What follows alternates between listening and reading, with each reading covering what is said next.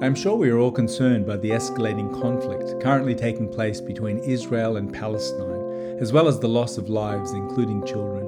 War is a tragedy and causes so much pain and trauma. May we continue to pray for peace to prevail. Kevin Conner had a particular interest in Israel and God's plans and purposes for this people group, both historically and in our time. This is a sensitive topic, and he always sought to handle it with both grace and truth. A copy of the handout notes for this teaching series can be downloaded for free as a PDF or Word document at www.kevinconner.org/Israel. Also, the material from this teaching is covered extensively in 3 particular books by Kevin Conner: What About Israel?, Restoration Theology, and New Covenant Realities. Visit his website for further details. Although given well over a decade ago, we hope that this timely teaching will assist you in navigating these current times with both faith and wisdom.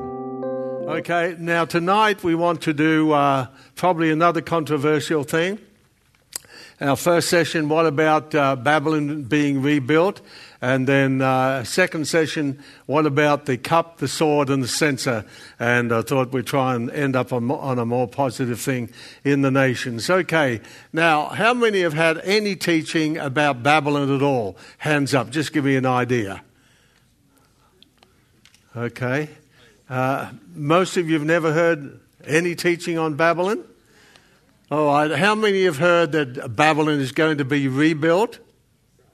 Okay, how many have not heard anything? Some of you haven't got hands tonight. Bunch of chickens. Okay. All right, now it is a very controversial thing, but I want to give you the big picture, a little bit of history that I've done over the years. A lot of years here building up things. So I hope that's not too boring with a bit of history, Bible history, and then some modern day stuff. Okay, so going to move right into that. Let me pick up my notes here.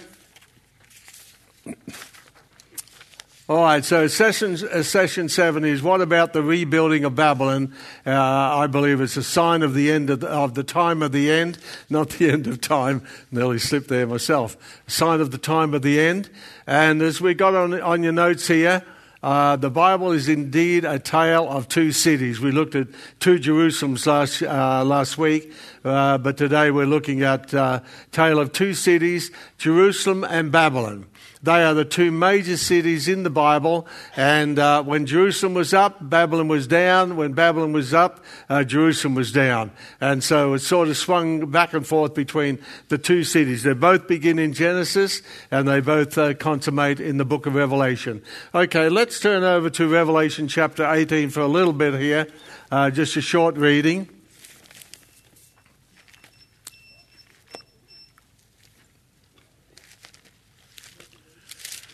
So Revelation chapter 18 has already been said in the commercial. A lot of this is in the textbook I did. I actually told my wife, I said, if I die, burn the book of Revelation and sprinkle the ashes from a jumbo jet. But then when I saw all the other stuff coming out on it, I thought, oh well. When I'm dead, they can't do anything to me. Anyway. Okay, so Revelation chapter 18.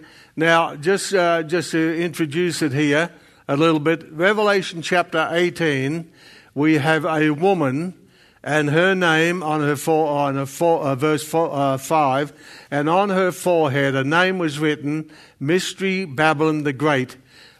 Mystery Babylon the Great, yes, the mother of harlots and of the abominations of the earth. Did you know that there's only 2 great mysteries in the Bible? The marriage of Christ to his church is referred to as a great mystery, and also Mystery Babylon the Great, that's a great mystery. They both concern women.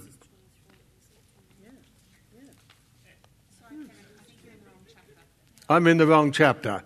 No, go back to, I slipped over to chapter 17. Yeah, then I'll go to chapter 18. Sorry, my head's running ahead here. All right, so in Revelation chapter 17, verse 4, we'll lead into it. The woman was arrayed in purple and scarlet and adorned with gold and precious stones and pearls, having in her hand a golden cup full of abominations, the filthiness of her fornication, and on her forehead a name was written, Mystery, Babylon the Great, mother of harlots and of the abominations of the earth. And I saw the woman drunk with the blood of saints. So chapter 17 in Revelation deals with a woman, but she has the same name. But chapter 18, let's go to chapter 18 now, and we'll go to verse 1 and 2, just 2 or 3 verses. After these things, I saw another angel come down from heaven, having great power, and the earth was lightened with his glory. And he cried mightily with a strong voice, saying, Babylon the Great is fallen, and has become the habitation of devils, and the hole of every foul spirit, and the cage of every unclean and hateful bird. And then as you go down, let's see. Yes, go down to verse 10. Standing afar off for the fear of her torment, saying, Alas, alas, for that great city Babylon, that mighty city. Notice city.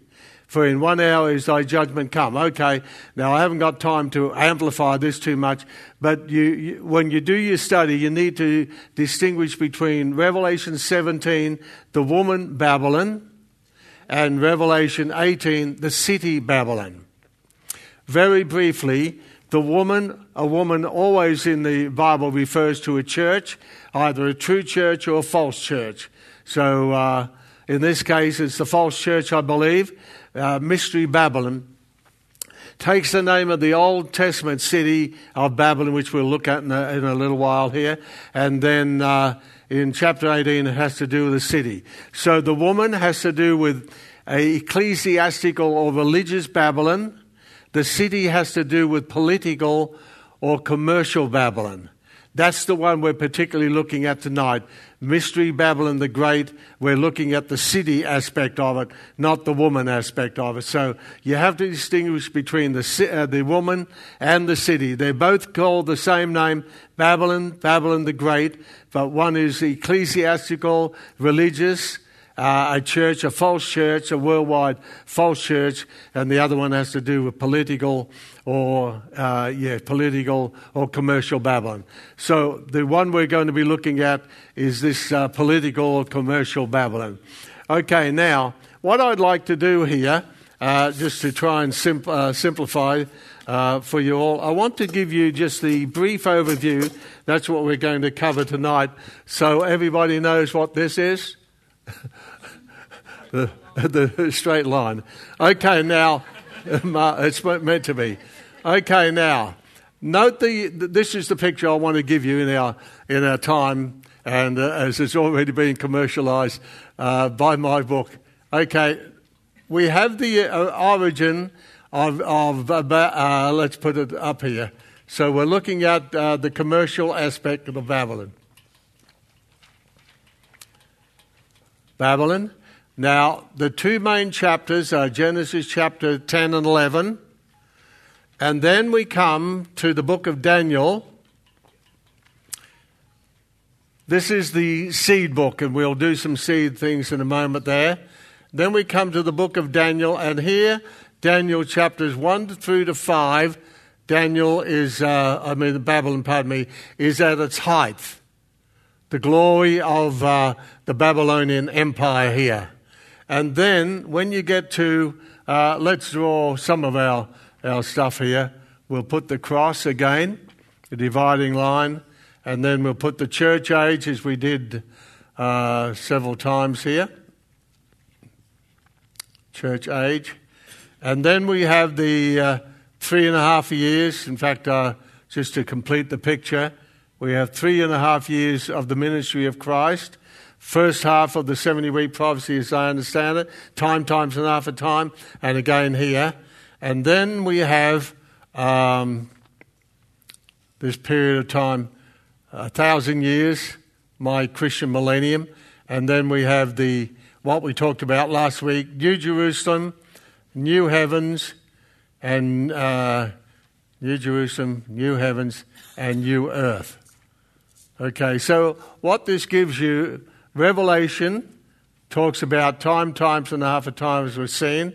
Then Revelation 20, just leaving it in its order, Revelation 20, and then Revelation chapter 21 and 22 brings you to the New Jerusalem, new heavens and new earth. So that's the general over picture. Now, what we find somewhere in here, we have Babylon at its final destruction, and the chapters that are given over to that are Revelation chapter 17 and 18, somewhere in this period of time as I understand it. And remember, I try to qualify myself that history proves prophecy. We don't know all exact details. I think some expositors, they try to get too exacting on some details and say, look, history proves prophecy. We don't always know exact details. So that's the basic revelation of Babylon in the Bible. The beginnings, Genesis chapter 10 and 11, and then the height and the glory of Babylon in the book of Daniel, and then Revelation, the consummation of it all. That's the picture we have.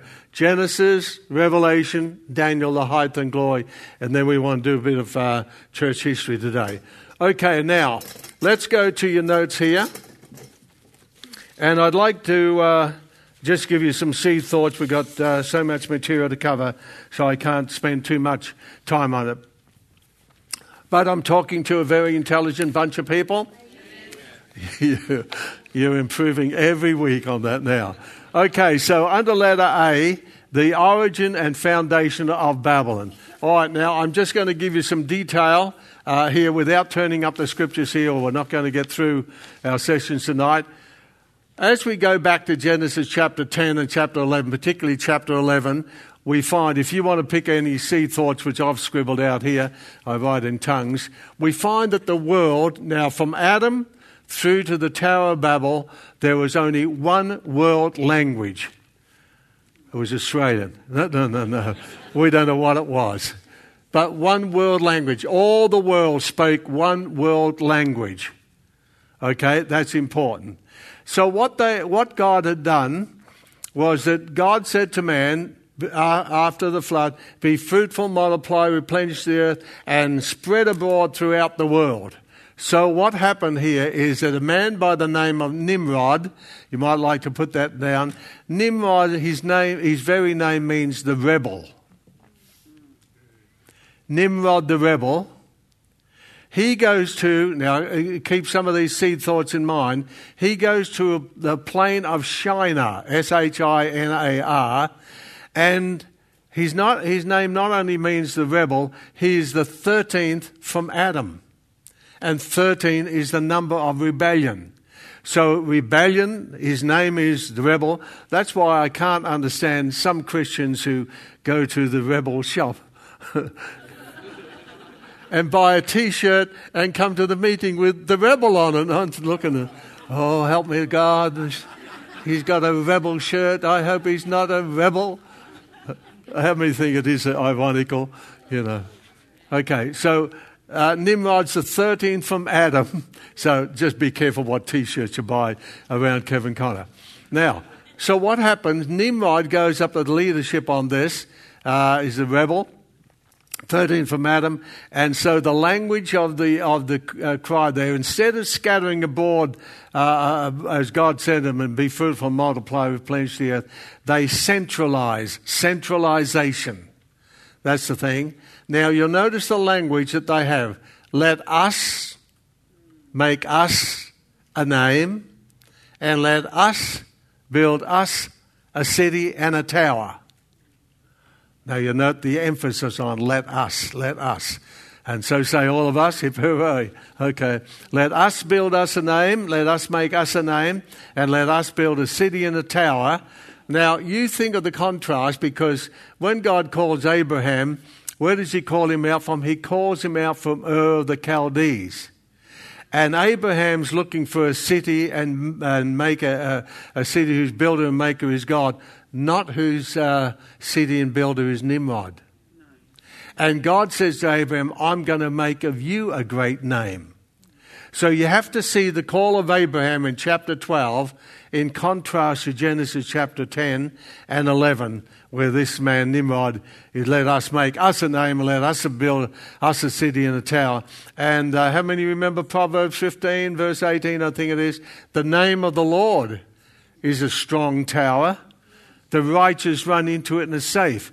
And according to history and according to some of the textbooks, they say that this tower, they say, let us build us a city and a tower whose top may reach heaven. It's like a Babylonian ziggurat, not cigarette, a ziggurat, a Z, it was a religious thing that they wanted to study the stars, astronomy and everything like that. So what happened? God's response was, let us go down and see what they're doing. So the let us of man is now responded to by God. And so what happened?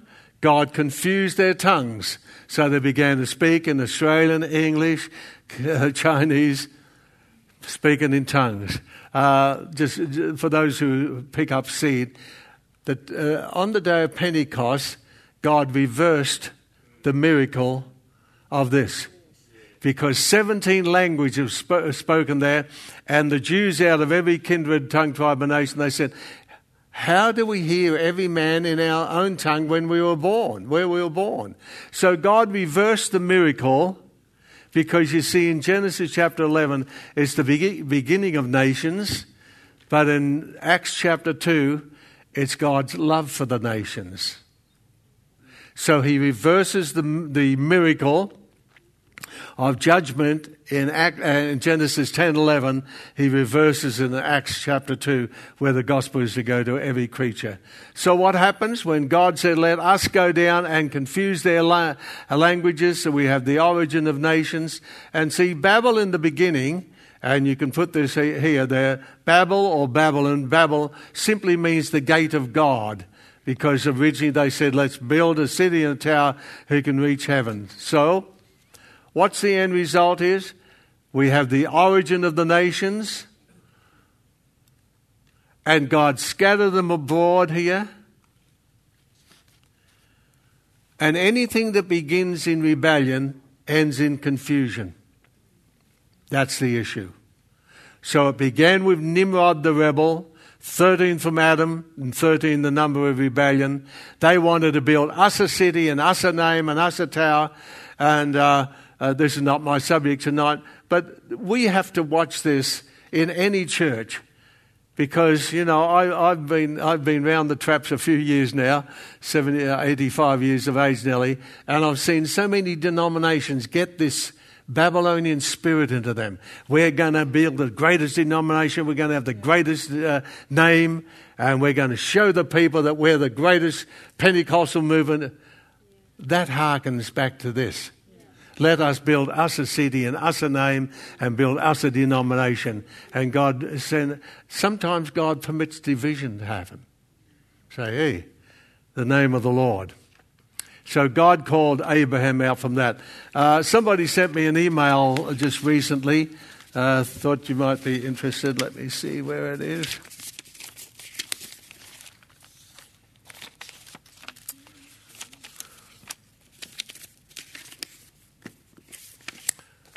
And let me read, I won't read it all, but this was the Garden of Eden, interesting facts. Where is the Garden of Eden? And the Garden of Eden was, now try and think as I talk this way, try and think Iraq, modern day, but ancient name Babylon. So think Iraq, Babylon. And you see some of the names that we have today, we think of Iraq, Iran. Well, we think biblically Babylon and Medo-Persia. So listen to some of this. The Garden of Eden was in Iraq. Mesopotamia, which is now Iraq, was the cradle of civilization. Noah built the ark in Iraq. The Tower of Babel was in Iraq. Abraham was from Ur, which is southern Iraq. Isaac's wife Rebekah is from Nahor, which is in Mesopotamia. Jacob met Rachel in Iraq. Jonah preached in Nineveh, which is in Iraq. Assyria, which is in Iraq, conquered the 10 tribes of Israel. Amos cried out in Iraq. Babylon, which is Iraq, destroyed Jerusalem. Daniel was in the lion's den in Iraq. Let's think Babylon. So it has a very important thing. The 3 Hebrew children were in the fire in Iraq or Babylon. Also, the 4th person was there, Jesus. He's been to Babylon. Interesting. Belshazzar, the king of Babylon, saw the writing on the wall. Talk about that later a bit. In Iraq, Nebuchadnezzar, king of Babylon, carried the Jews captive into Babylon. Ezekiel preached in Babylon, Iraq. I'm not sure about the next one. I won't read that one. Question mark. Peter preached in Iraq. Did you know that in Peter's epistle, he writes to the church which is in Babylon? Now, I'm saying some of these things because some expositors, which I'm going to cross tonight, say that Babylon will never be rebuilt because of certain reasons. But we find that there is a church actually in Babylon. More ways than one. The empire of man described in Revelation is called Babylon, which was a city in Iraq. And you have probably seen this one. Israel is the nation most often mentioned in the Bible. Do you know which nation is second? It is Babylon. However, that is not the name that is used in the Bible. The names used in the Bible are Babylon, land of Shinar, and Mesopotamia. And the word Mesopotamia means between the two rivers, more exactly, between the Tigris and the Euphrates. Means a country of different deep roots, and so forth and so forth. All right. Yeah, that's enough on that. We'll come back to that. Okay. All right, now let's go to moving on. So Babylon sort of goes down, and then we have no mention of Babylon until we get to the book of Joshua, where Achan took a Babylonian garment and a wedge of gold and brought defeat into the camp of Israel. So Babylon goes down, and we don't hear anything of it. And if you want to put some chapters here, I'd like to encourage... Oh, no, you've got it. Yeah, you do need to put it down. When we go to letter B here, the rise of Babylon to glory, we see in the book of Daniel. So Daniel's chapters 1 through to 5, we see the Babylon at its height. The height of its glory. All right, now, two major things there I want you to pick up. Daniel chapter 2, God gives Nebuchadnezzar, now remember Nebuchadnezzar is the head, and he gives him a dream. You usually dream in your head, don't you? Well, I used to anyway. And what God gives to this, so this is great significance, particularly for today. In this dream, he sees the image of a man, deified man. And God is actually giving Nebuchadnezzar the head, and whatever the head is, the head has the brains, and the spirit that's in the head goes right through the whole body. So when Daniel comes in, long story short here, and he interprets the dream because the wise men of Babylon couldn't do it, he says, you are the head of gold. So the gold standard was brought in Babylon. It all comes from that head of gold. And then we see degeneration, devaluation. It goes from the golden head now to Medo-Persia. Now, you think of what's happening today with Iran and Iraq. We can't mistake what's happening here.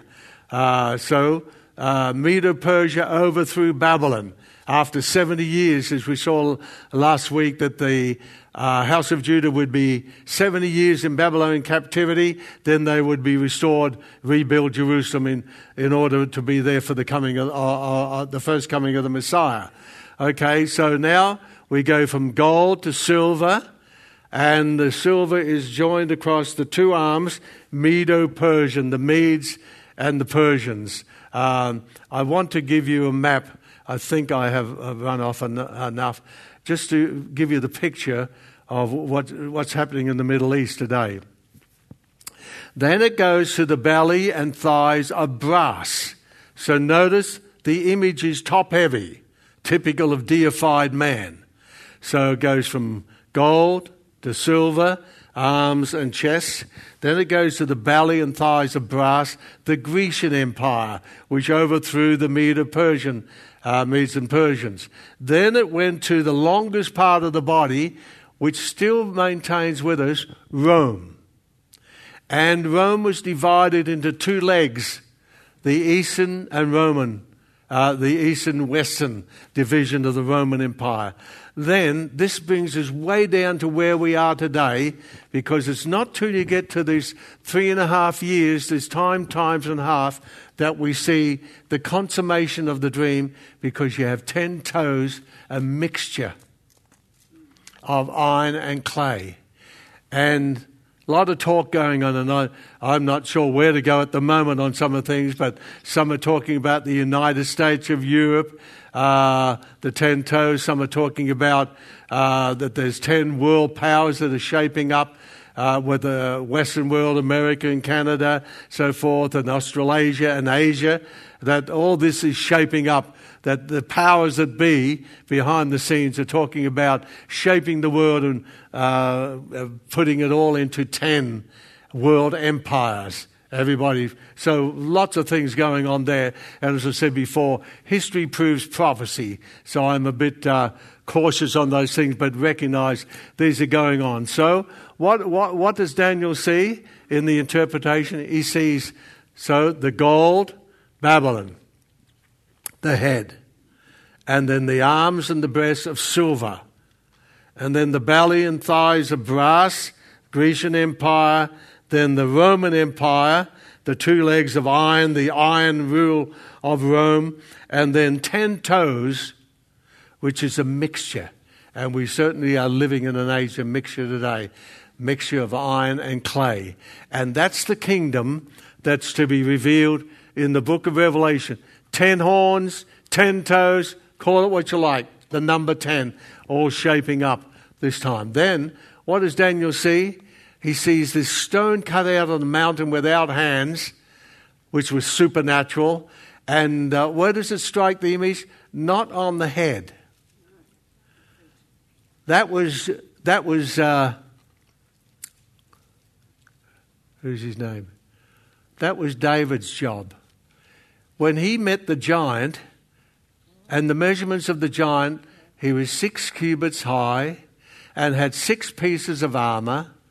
And he was 6 cubits high, and there's another 666 associated with it. David aims for the head, and he cut off the head. But when this stone, remember Jacob had, David, get these guys mixed up. David had 5 stones. Anybody ever wonder why David took 5 stones? Yeah, he had 4 other brothers. See, some people think, David took 5 stones in case he missed with the first one. Well, the Holy Spirit directed that first stone, and that guy had something come to his head he'd never thought of. When I was young, I used to compose poetry, and so this was one of the verses I remember.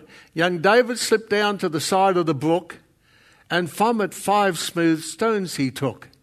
He put one in his sling, and he let the stone fly, and hit that old sinner right over the eye. Like that?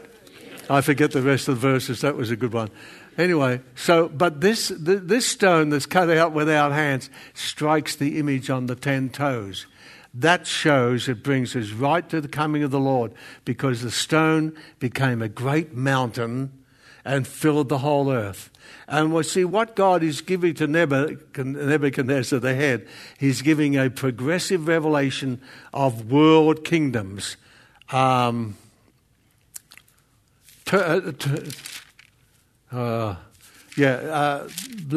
do it, and then buy a CD. You can turn me off on the CD. Turn to Revelation chapter 13. Now, I'm purely indulging here. Okay, now in Revelation chapter 13, verse 1, New King James, then I stood on the sand of the sea. Symbolic language. Sand, you see it as multitudinous as sand. The sea, the wicked are like the restless sea, whose waters cannot rest, tossing up mire and dirt. So sand of the sea. And I saw a beast rising up out of the sea. Now Daniel sees 4 beasts, but John sees 1 beast. And this beast has 7 heads, 10 horns, and on his horns 10 crowns, and on his hands a blasphemous name, or name of blasphemy. All right, let me just say something quickly here. 7 heads. There have been 7 world kingdoms. And the 7 world kingdoms have always been associated with the people of God. Let me say them, and you try and write quickly here. The Egyptian kingdom, and the first world kingdom was Egypt, that took the people of Israel into slavery in Egypt for years. The next world kingdom was Assyria, and that took the house of Israel into Assyrian captivity, BC 721. I told you that last week. Even I remember that.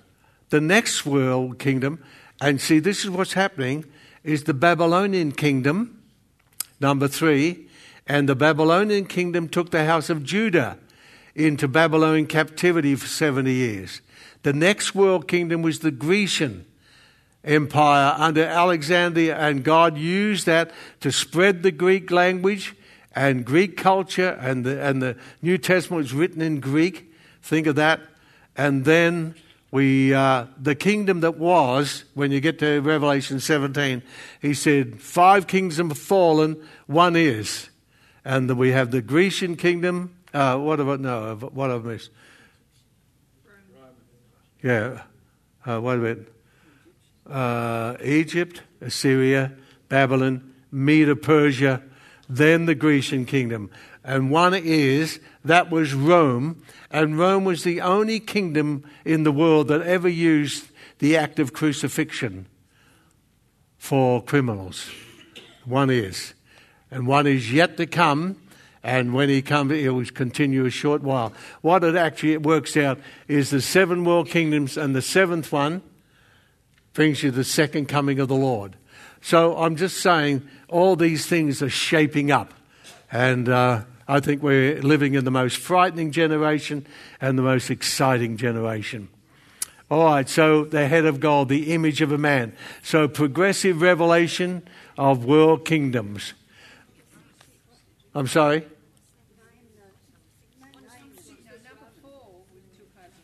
Let me make sure I digress there. So the Egyptian kingdom, number 1, the Assyrian, number 2, the Babylonian kingdom, number 3, Medo-Persian kingdom, number 4, the Grecian kingdom, number 5, Rome is the 6th one. That was in time of Christ. And he said there's 1 yet to come, number 7, and that was the Antichristal kingdom. Sorry, that was a diversion, not on my notes. Okay, so the Antichristal kingdom, which I believe is in formation today, and most expositors, they have different ideas on it, but they recognize something's happening on that. All right, now let's go. So that's Daniel 2, and then the next one is the kingdom of God, number 8, which brings us to the Christian millennial kingdom, I call it. All right, next one is Daniel 7, the lion with eagle's wings. You'll just have to do that. I've digressed enough. It basically repeats the same. The lion with eagle's wings was Babylon. Then Medo-Persia and the different animals there. All right, now, under letter C, I'll just have to keep moving. The glory of the kingdom of Babylon. And it's just too much. How many have seen Clarence Larkin's book? Okay. Even though I personally don't agree with it, I lived in it for years and then had to readjust some things. He gives a description of the glory of Babylon as a city, and the walls are so great, and 6 chariots could run around there, and the river Euphrates ran diagonally across the city. There's the great Tower of Babel. Or Bel there in the city. Larkin gives probably the best description of the city there. It's just too much for me to read. But that gives you the glory of it. So dispensational truth, if you can get a hold of it, a loan of it, photocopy that section. I've got too much. That's all on Babylon. And I've just got too much. I've just got to read some of it. Okay, let me have some holy water. Sorry to get excited about these things. Is that all right? Yeah. All right, now go to letter D, the fall of Babylon. Now, Babylon is at the height of its glory, Daniel chapters 1 through to 5. And the fall of Babylon was prophesied by Isaiah. And just put down these chapters. This is just a basic overview. Isaiah chapter 13 and 14. In the section on burdens, he has the burden of Babylon. So Isaiah chapter 13 and 14. Also Isaiah chapter 47 and 48. Those 4 chapters in Isaiah are given over to the fall of Babylon by Isaiah. Okay, now number 2, the fall of Babylon was also prophesied by Jeremiah. Put down Jeremiah chapter 50 and 51. So 2 chapters there, the fall of it. Let me just give you one snippet of this vast subject. On the night that Babylon fell, what happened? Do you know what God was doing? This is what happened in Babylon. Belshazzar, who was the king of Babylon then, he replacing Nebuchadnezzar, he decided to mock the gods of Israel, and he said, bring in all the vessels from the house of the Lord. And so he brings in, and the most dangerous one here, he brings in the golden lampstand. And just as he's mocking and praising the gods, and knows what he's doing, he's praising the gods of gold, of silver, of bronze, brass, of iron. Oh, he's just mocking the image, dream that Nebuchadnezzar was. All of a sudden, a hand comes out of the wall. And this hand starts to write in an unknown tongue. Now you see, what about the gifts of the Spirit? And so Belshazzar brings in all the wise men to interpret the tongue. None of them could do it. So it needed an interpreter. And so there says one man out there by the name of Daniel. And Daniel interprets the tongue. And you know what history tells us? I mean, history, we have to go to history. It had been prophesied in Isaiah years before.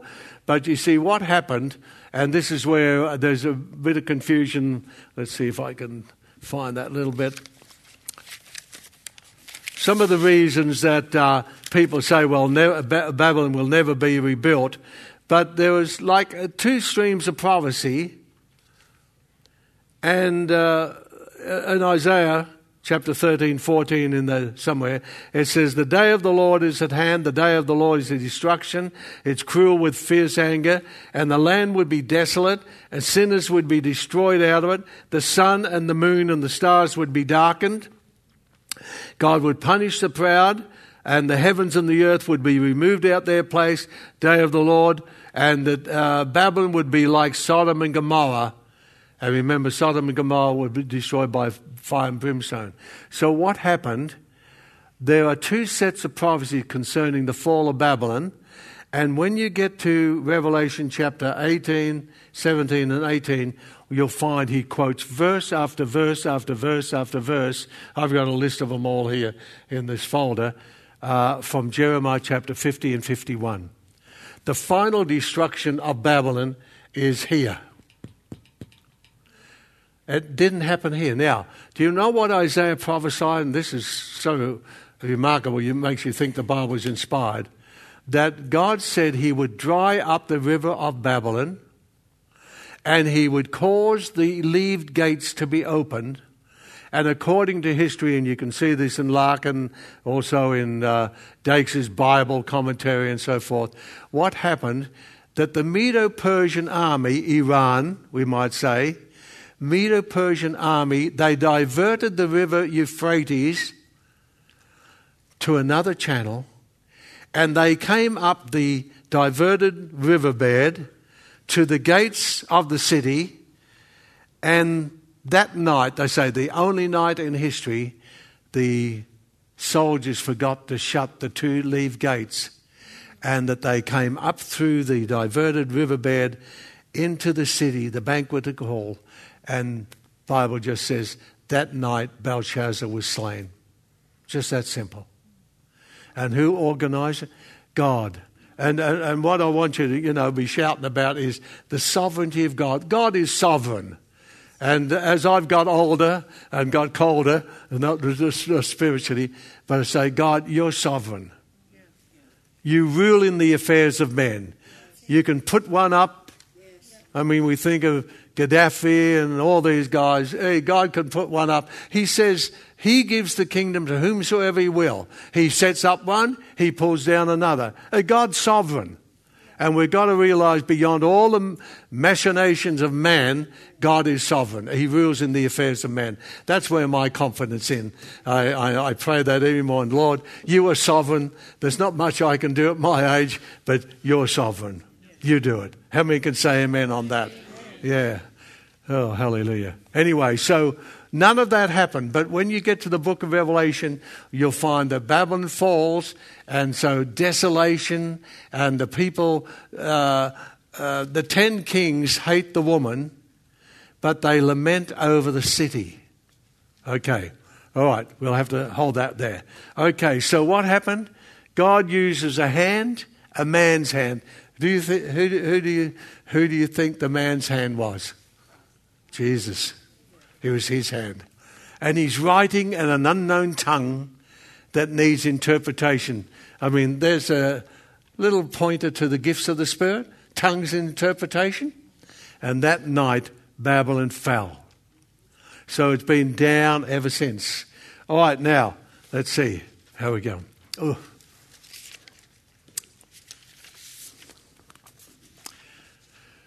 I'm going to have to skip this. I've got too much material under letter E on the general history of Babylon since the fall. And I've got so much material there. I've been collecting it over the years. Let me go to Zechariah chapter 5. Let's turn to the next page.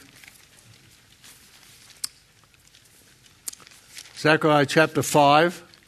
And this, along with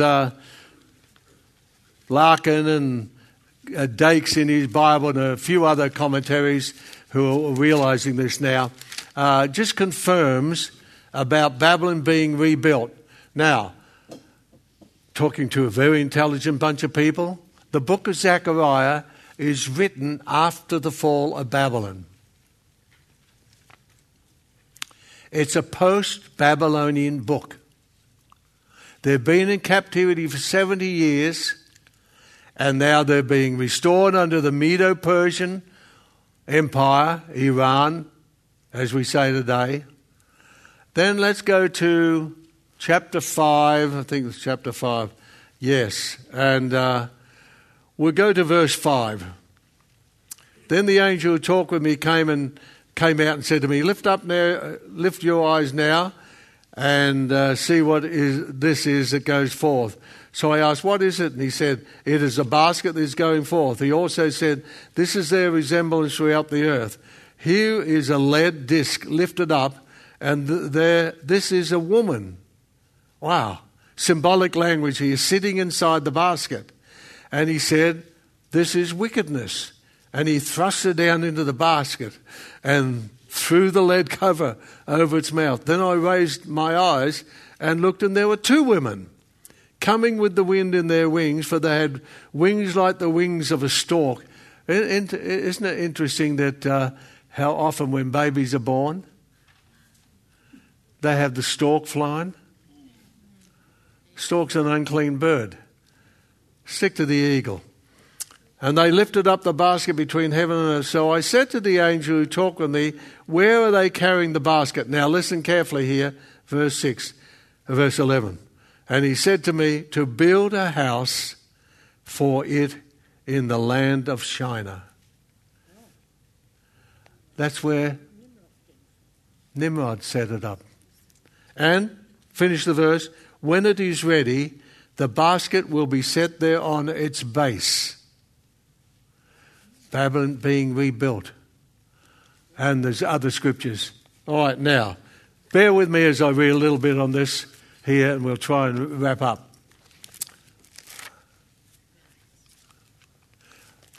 If you say please, I'm going to give you all a copy of this map for this session and next session. Please. I get such joy out of that. Okay. Now, for years I've been collecting data on this because it impressed me. And let me see, I'll just read some snippets. And this is all in the book of Revelation by Connor. Let me see, trying to pick up. December the 1971, the Herald, Melbourne, Australia, they want to rebuild Babel, Baghdad. The Tower of Babel, biblical source of the world's languages, may soon rise again over the dusty plain once known as Mesopotamia. And you'll find, without reading it all, the Japanese government offered to rebuild the Hanging Gardens of Babylon. Pittsburgh Press, May the 11th, 1980. Japanese scholars plan to rebuild the ruined city of Babylon. The Iraqi government has already started restoring the legendary city. A lot there. Times on Sunday, February the 27th, 1987.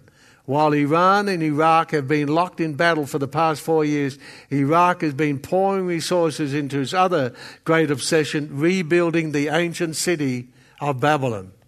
I've got pages of it. Bangkok Post, September 14th, 1989. What they're going to do for the 52-year-old president. The city's rebirth is a symbol of resistance to Iran, Iraq's fall in the Gulf War, and formerly Persia, which seized Babylon, so forth. It goes on. The Australian, August the 14th. Saddam the Conqueror. Insane Hussein. What do you call him? Saddam Hussein. Insane, yeah. Anyway. Ancient legends drive Saddam the Conqueror in his Disneyland-style rebuilding of the ruins of ancient Babylon near Baghdad. Every fourth brick. And you see, when you go through that, the prophecies, it says nobody will ever take a brick of Babylon to rebuild it. But Saddam did it. Thousands of bricks. Read the articles. The Herald, Melbourne, Australia, August the 16th, 1990, up to 1990. Oh, where do I go? 1991. Okay, Toronto Star, 1994. And I'm not trying to sell you a book, but if you can get hold of this, this is the latest thing out. Where did I have it? If you can get hold of this book, it's an absolute goldmine. Before Insane Hussein died, this was written by this guy, The Rise of Babylon. And he gives, and pictures galore here, of Babylon being rebuilt. And he was there at the big party where they rebuilt the Ishtar Gate. And here there's a coin of Nebuchadnezzar and Saddam Hussein, who said he was the great-great-great-great-grandson. Read it. It's the most fascinating. Here's the Ishtar Gate. There's the river of Babylon, so forth. So the rise of Babylon, if you can get it, and the guy's name is Charles H. Dyer. That's the most up-to-date thing that's out, confirming lots of things that I've been saying to you. So, so though we've got our eyes on the city of Jerusalem, this is happening too. So when Babylon is up, Jerusalem's down. And remember what we said last week. I know I'm throwing the book at you, but it's our last night. Okay. Jerusalem will be trodden down of the Gentiles until the times of the Gentiles be fulfilled. God is still saving the Gentiles. So if you can get hold of that book, Word or else, Quran, somewhere, it's an absolute goldmine. So that gives me the latest stuff beyond all I've got in my folder here, pages of it. Okay, let's go down to number 8 here. The modern day Nebuchadnezzar. Saddam Hussein, before his demise, you should read what he says about it. That we are going to do to Israel what Nebuchadnezzar did to Israel and Jerusalem years ago. because I'm his great-great-great-grandson. You read his statements, and God just removed him. See, God's sovereign, just removed him. And so we got to think that. So when these people make these boasts, say, hey, God's in heaven, you better zip your lip or fasten your hip. Okay. Rebuilding of Babylon, sign of the time of the end. All right. Okay, now, when you go to our conclusion, we have to finish on this. So I hope I've served your interest. So Jerusalem in Revelation chapter 11, and verses 8 through to 13. I did that last week. Babylon in Revelation. Note the scriptures. And for people to say, well, Babylon will never be rebuilt, it's allegorical or symbolic. I say symbolic of what? What's the reality? And when you go back and compare the scripture, that's it. All right, I have to finish on this. Abraham, the father of all who believe, look for a city whose builder and maker is God. Not Nimrod. It's a heavenly city, New Jerusalem, the holy city of God, which comes down from heaven, the eternal dwelling place of all the redeemed. Okay, let's, for our last couple of moments here, turn to Revelation quickly.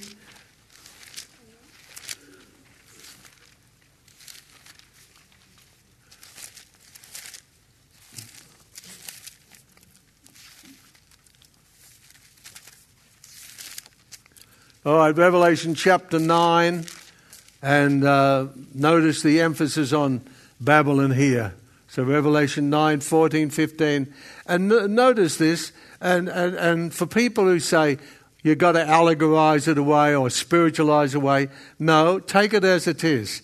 In verse 13, reading from Old King James, the sixth angel sounded, and I heard a voice from the four horns of the golden altar, which is before God, saying to the sixth angel, number 6, which had the trumpet, loose the 4 angels which are bound in the great river Euphrates. Now, where did the river Euphrates come from? Read through. I've done Bible history on this. See? It began in the Garden of Eden.